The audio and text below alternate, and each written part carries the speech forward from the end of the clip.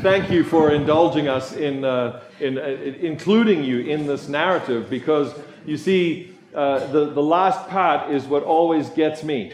I don't know about you, but I don't know where this place is where there's going to be weeping and gnashing of teeth. I thought that it might be that there was somebody trying to teach us that there was everlasting hellfire. And I just thought that couldn't be. But there's going to be weeping and gnashing of teeth of all those who have this particular attitude. So that's the word. That's the word that I want you to be focusing on as Jordan and I talk here about this in a moment. Because I'm going to allow Jordan to play a game with us for a moment. Are you ready for a game? I know that we just had children's story, and you're saying, well, I'm not a child. I didn't come to church to play games. Well, you did this morning, okay? You already had to pull out your your Bibles for the first time in, like months, okay? So that's good. That's good. So you've seen the paper. You know that the Bible is real, and these are the words of Jesus, who's telling one of his famous stories about the king and the three guys, okay? So, Jordan, what game do you want to play with us? Well, I think I know what you're going to pull on me here, and it's one that we used to play on the playgrounds of all my little Christian school years and like elementary school. It's like, who's your favorite Bible character? Is that where you're going? That's where I'm going. Yeah, that's where we're going. Okay, so we're going to play Who's Your Favorite Bible Character? Jordan, who's your favorite Bible character? I'm so glad you asked. So this is going to seem play because he's up here. Seem a little disjointed. We'll try and bring it back around. But when we were talking, getting ready for this week, I mentioned that one of my favorite characters from the Bible has always been Gideon, because he's so relatable for me. In that, one of the first things you find out about him is he's talking with God. He says, "Prove it's you," and God says, "All right, it's me." And then he says, "Well, that could have been luck. Prove it again." And that's so, very relatable for me. I need to have, the assurance that I'm on the right path. Jordan used a very scientific term when we were talking. He said, double-blind study. Okay, some of you scientists out there know what we're talking about. We need to be very, very sure. And so, therefore, you do these studies that are similar, but they're in different places, and they have the same exact metrics and everything.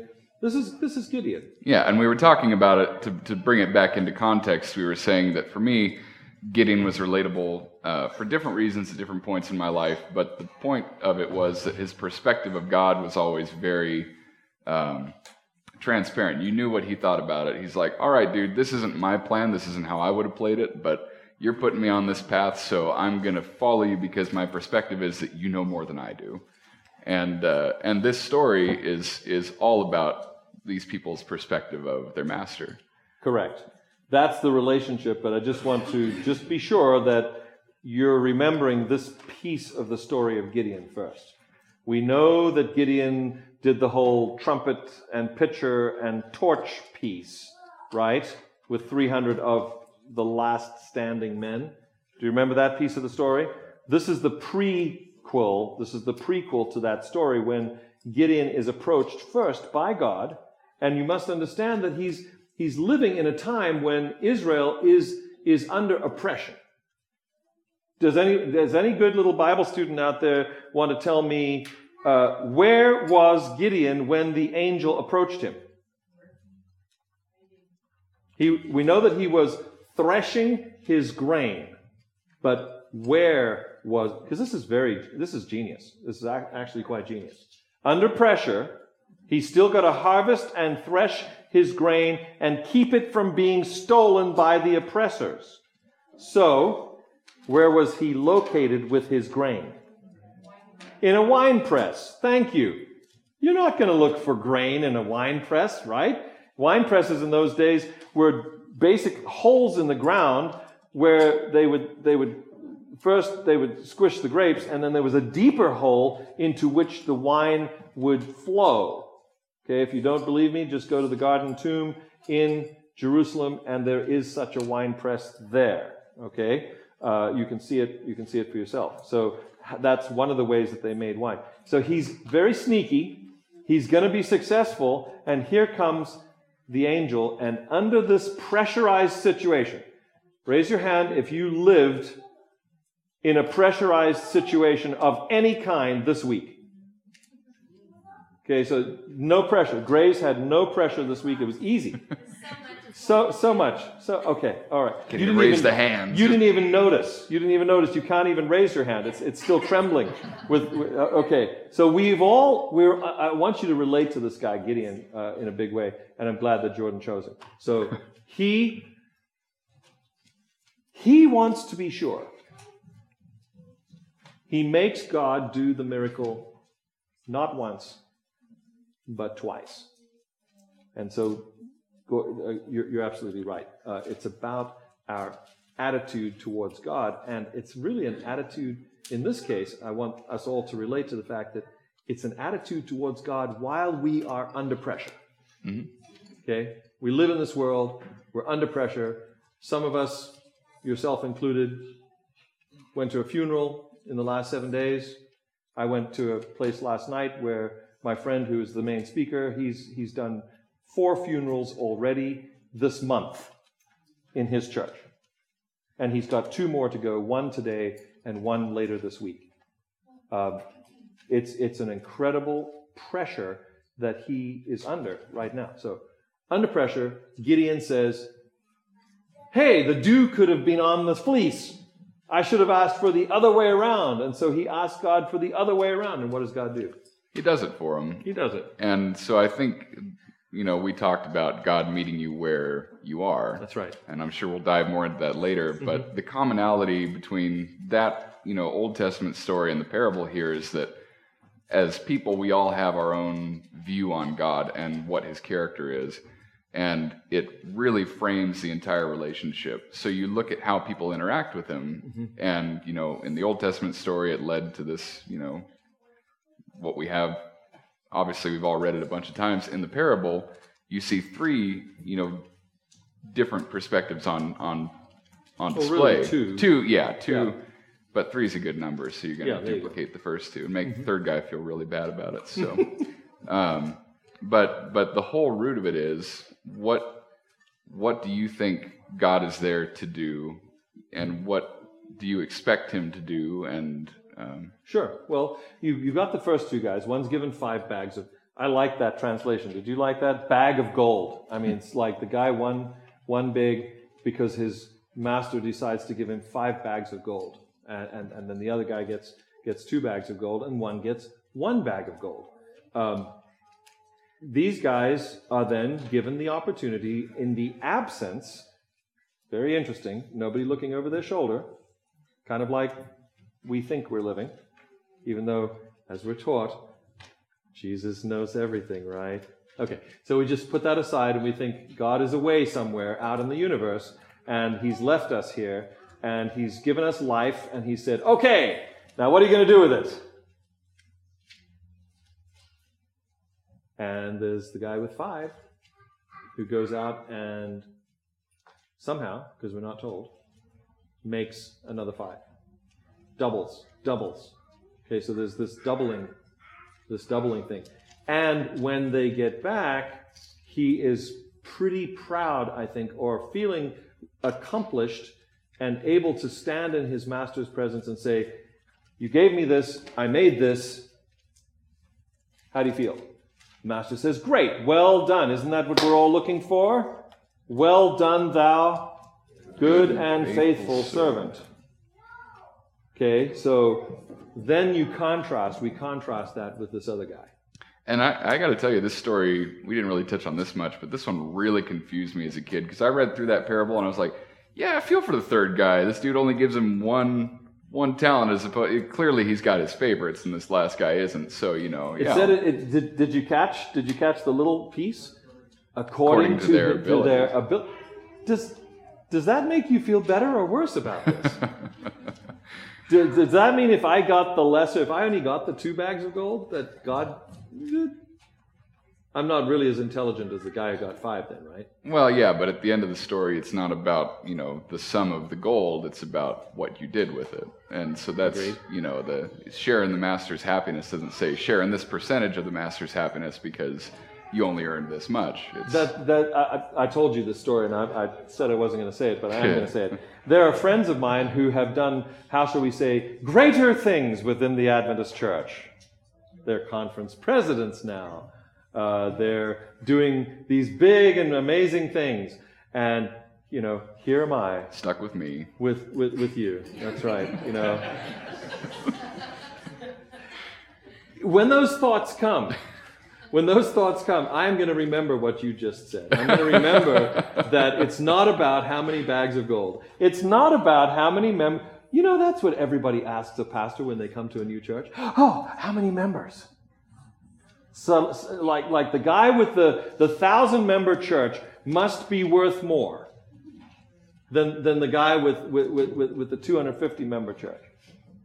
Is that what this story teaches you? Thank you, Jordan. Thank you for pointing out that it's the fact that there was an increase and the master was happy and got the attaboy, got the well done. Didn't matter what they were doing, they got the attaboy. Mm-hmm. I'm feeling really good about that. Yeah, man, I got you back. Totally intentional, too. Thank you. Because I love what I'm doing, and when you compare yourselves to your workmates, to other people in your field, and you're told you are less than, just understand that there is a different set of metrics that are being used upon you at that moment, and they are not the metrics of the kingdom of heaven. The kingdom of heaven metrics say, if God gives you something to do and you go out and do it, you will get the attaboy. Is that something we can all go home and say, yay, I want to be part of the kingdom of heaven? The kingdom of this world really does not measure up. Yeah, but I think initially it's sort of a yay with a question mark, because what we had talked about a lot, earlier this week was that it's so counter to what we have on display as, as a part of this world. There's no real model that mimics that kingdom experience. And so when you're really throwing yourself and following what Jesus is sort of suggesting, it's going to make you look a little crazy by comparison. Kind of going back to that, I'm going to sell everything and buy a field, where this dude buried a bag of gold for some reason. I don't know if there's any continuity in the parable world, but this guy hid his bag in a field, and I'm just saying that's like a risky proposition now. We know from studying the parable of the hidden treasure that this was not an unusual practice to hide your stuff. There you go. But at the same time, attitude and or motive are different here. So for me, my first thought, if I'd been given a bunch of gold, wouldn't be to go. I always assumed as a kid that the guy who had 5 just kind of did some like betting on horse races or something, which maybe says more about me. But it's a little natural for me to think. Easy money. If I'm given money, I got to protect it. I got to hide it. I got to make sure this doesn't decrease. My first thought wouldn't necessarily be to make it increase. So, but that's a very human kind of model of thinking. But to look at it from a different point, I know you're going to get into this next month with the upside down kingdom, but there is a little bit of rewiring that you have to let God do. At least for me, I have to sort of let him alter my expectations so that I can change your metrics, so that I can participate. Because if you are grading yourself by the metrics you see on a day-to-day basis, it's not going to add up, right? No, it's not. Chris is out there. She was leading in one of the classes today, my wife, and the lesson study this quarter is on stewardship. So there's a lot of crossover right now. If you've been studying that lesson, then you know that it's kind of interesting that God has asked all of us to participate in this whole thing. So that's why we said when we decided on the 4 that we were going to do this particular parable had to be in there, not because we're studying stewardship, but because it just goes to one's attitude, and I think that is the huge word for me here. That the difference between guy number 1, guy number 2, and then guy number 3 is, for me, it comes across in the language that you were really focused on. Yes. Whenever we would read through the parable, he'd get his mic voice on and say, I knew you were a hard man, and he'd do that thing. So he'd always a hard man. Right, he'd lean into it like that. So he really brought us to the point where, this guy almost comes at the master with a hostile attitude. It's like, did you pick that up as well in the language? He does not like the master. You reap where you have not sown. Really? You're going to talk to your boss that way? Okay, this has a very, very interesting dynamic going on here. Again, attitude towards God.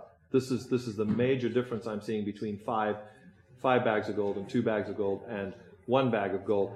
The clincher for me is the way he doesn't even mention the gold. Right. He says, I hid what was yours. Okay? It's very catty. Excellent word. Catty. This guy, yeah. So we had talked about how sometimes it seems like there's a sense of entitlement that people have when they're in a relationship with God, and that you feel like if you're a church person and you're here and you have, there's an indent on the pew where your butt regularly sits, you're entitled to certain kind of, like a coupon at the store somewhere, something that you get as the heavenly coupon redemption. Right. Yes. So, oh, wow. And then when you don't, when that's not given to you, and I've had this happen, and this is, going back to the Gideon thing we talked about, I joked with the pastor saying that when I was, a young teenager, just in all the junior guide stories, I sort of had an expectation that, yes, Jesus was my friend, and, he's my God, but he's also my magic 8-ball, and if I ask him the right question, he's going to give me the answer. And that didn't quite pan out, and it was an opportunity for me to get kind of catty about it too. It's like, well, I thought you were so smart. I thought you were going to tell me. Mm-hmm. But we have sometimes an issue of expecting that we have more of a right to things than we might actually have, or we want to take ownership of things that are actually God's responsibility to take care of. And so the impression I get from the third servant is that he feels like he's probably a hard worker, and he feels like he's, been busting chops and that it's not fair, and that the situation... Does he feel underappreciated because he only got 1? Maybe. That his master's evaluation of him was, you are not a 5 bag of gold kind of guy, you're just a 1 bag of gold kind of guy. And maybe he disagreed with his master's evaluation of his talents, of his abilities. Well, regardless of why they disagreed, there's very clearly a disconnect when I read it between what this guy thinks he's entitled to, and he thinks that the master doesn't play fair. It seems like he's applying a different metric than the master is. Correct. And so there's this, big clash. Mm-hmm. And so, for him to come at him straight, it's like not even a welcome home. He's like, no. Yeah, it's out in the field. You can go dig your stuff up if you want. Yes. It's a very different mindset. And to me, the gold in this story is almost secondary to that attitude and that perspective. Just happened to be gold. Right. But it really says a lot. And I think the caution for me when I read the story is to just try and reframe what you think your purpose here to do is. If you're here to preserve, if you're here to just maintain, if you're here to just kind of coast, that's one thing. But this story sort of tells me that you're supposed to do some of that risking that we've been talking about, and to actively engage in this communal experience we've been called to be a part of. And that takes the courage. I don't know if you want to broach that one yet. I absolutely do. We actually got into this a little bit in the Sabbath school class today. It takes courage to live by these different metrics. The metrics of the kingdom of heaven are so not normal for us that we feel strange doing it until such time as we make some decisions. I'm gonna out Barry right now and say Barry made a decision based on the $50 thing that we did earlier this year. Remember that? We gave 10 people $50 and said, go bless somebody in the name of the kingdom of heaven with this. Barry did one step further. He invited Annette to join him in putting together bags that he carries around in his truck, so that when he saw somebody in need, actually somebody maybe with their hand out, instead of handing them money, he would hand them this bag. It had a hat in it. It had It had, what else, Barry? Socks, gloves, Sock, water, okay. toothbrush, toothpaste. Really, really great idea. Okay, somebody who's living on their own is probably going to need these things at some time or another. And by making sure, by you donating those things to them at that moment, you can be assured that you're obviously not donating alcohol or drugs to them, which is an assurance that maybe we would like. So there was this proactive. Thank you, Barry. There was this proactive approach to living in the now, but living by the principles of the kingdom of heaven. And it's hard. It's really hard. I mentioned to the class that just last night I had this guy comes in the parking lot of the church that Chris and I were visiting last night in Desert Hot Springs and asks for money for supper. I told him rightly that I did not have any cash. He was looking for cash.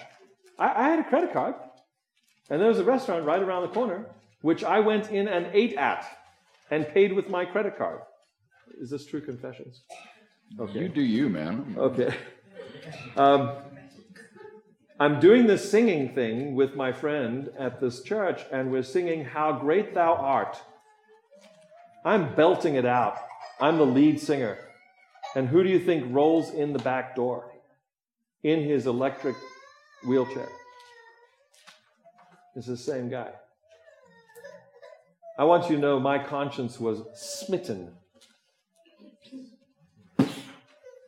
You know, how great thou art. How great do you really think God is, Mike? That you couldn't spare a moment to go buy that guy supper. You judged him. And I did. I confessed to you this morning. I judged him, and I judged him as not deserving of what I could do for him. Now, speaking of attitude of servant number 3 towards the master, his very judgmental attitude towards God, towards the master, I was there. I was there last night. Harsh. I'm telling you, I'm going to try. I'm going to try not to let that happen again.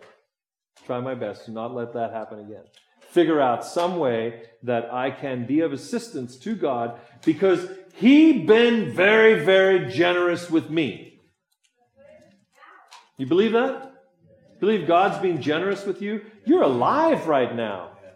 Bobby tells me, this is my friend, he tells me that one of the funerals he's doing this week is a lady who told her son to go and check on his brother, and when the son came back, she was dead of an aneurysm. So how'd you like that? Folks, we don't know. We just don't know. You have come to church today. I've come to church today. I don't know what's going to happen this afternoon. I've made arrangements to and this is not to tell our good works or anything, but we have said yes to a lady who wants to do a fundraiser this evening for the fire victims, and she's doing it here at the church, and she's a yoga instructor, and people are going to pay her to give them instruction on yoga, and she's going to donate the proceeds to the fire victims. Okay. We've made arrangements to open the church or open the fireside room so they can get set up at 4:30, and then after Sabbath they're going to have their little thing at 7. Okay? That's the plan. Is it going to happen? I don't know. Do you know that you're even going to make it to lunch today? You're hoping. You're even deciding right now where you're going to eat. And how early these two clowns are going to let you get to. There you go. Yeah. It's this attitude thing that I struggle with. It's this thing that God says, I will do this for you, now trust me. Right. It's this, I like the word you used, entitlement. How much do I feel that God has to give me what I want? And if I have that attitude, am I really like guy number 3 in my attitude towards God? Because I've watched what God does with other people. And you know, maybe I'm like Jonah. You ever think about Jonah that way? He gets a lot of grief, but boy, he's relatable too. If you stop and walk, yeah. He doesn't want to go to Nineveh because God has a track record in his life. Do you ever think about that? He says, I don't want to go. I'm going to Tarshish because every time you say, God, that you're going to do something, you don't do it. And then you find out at the end of the book of Jonah, yet again, you're going to burn, you're going to burn. This is Jonah. You're going to burn, you're going to burn if you don't turn to God. They all turn to God and God doesn't burn them. Jonah's sitting up on the top of the hill and he's going, see God, see, I told you. You said that you were going to roast these people and you didn't. You didn't. What's with that? I don't want to be your prophet anymore. So I don't know if you've had that kind of a relationship with God. Maybe servant number 3 had this kind of relationship with God. You're a hard man. You get where you don't sow. You reap where you don't sow. And so he has this attitudinal thing that happens with him. God's going to get the glory. I think we should all just come to terms with that. We really, really should. God is going to get the glory one way or another. Either we give it to him or he is going to just get it anyway. So if you don't believe me, well, you don't believe me. And you don't believe God either. But he is going to get the glory, and he owns the gold. And so when he makes an account of it from us someday, it's either going to be well done or it's going to be weeping and wailing and gnashing of teeth. And the reassuring part for me when I read that is God does get the glory, but he's offered us the chance to share in it.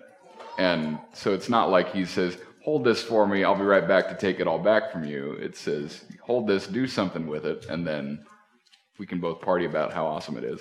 Indeed. So Indeed.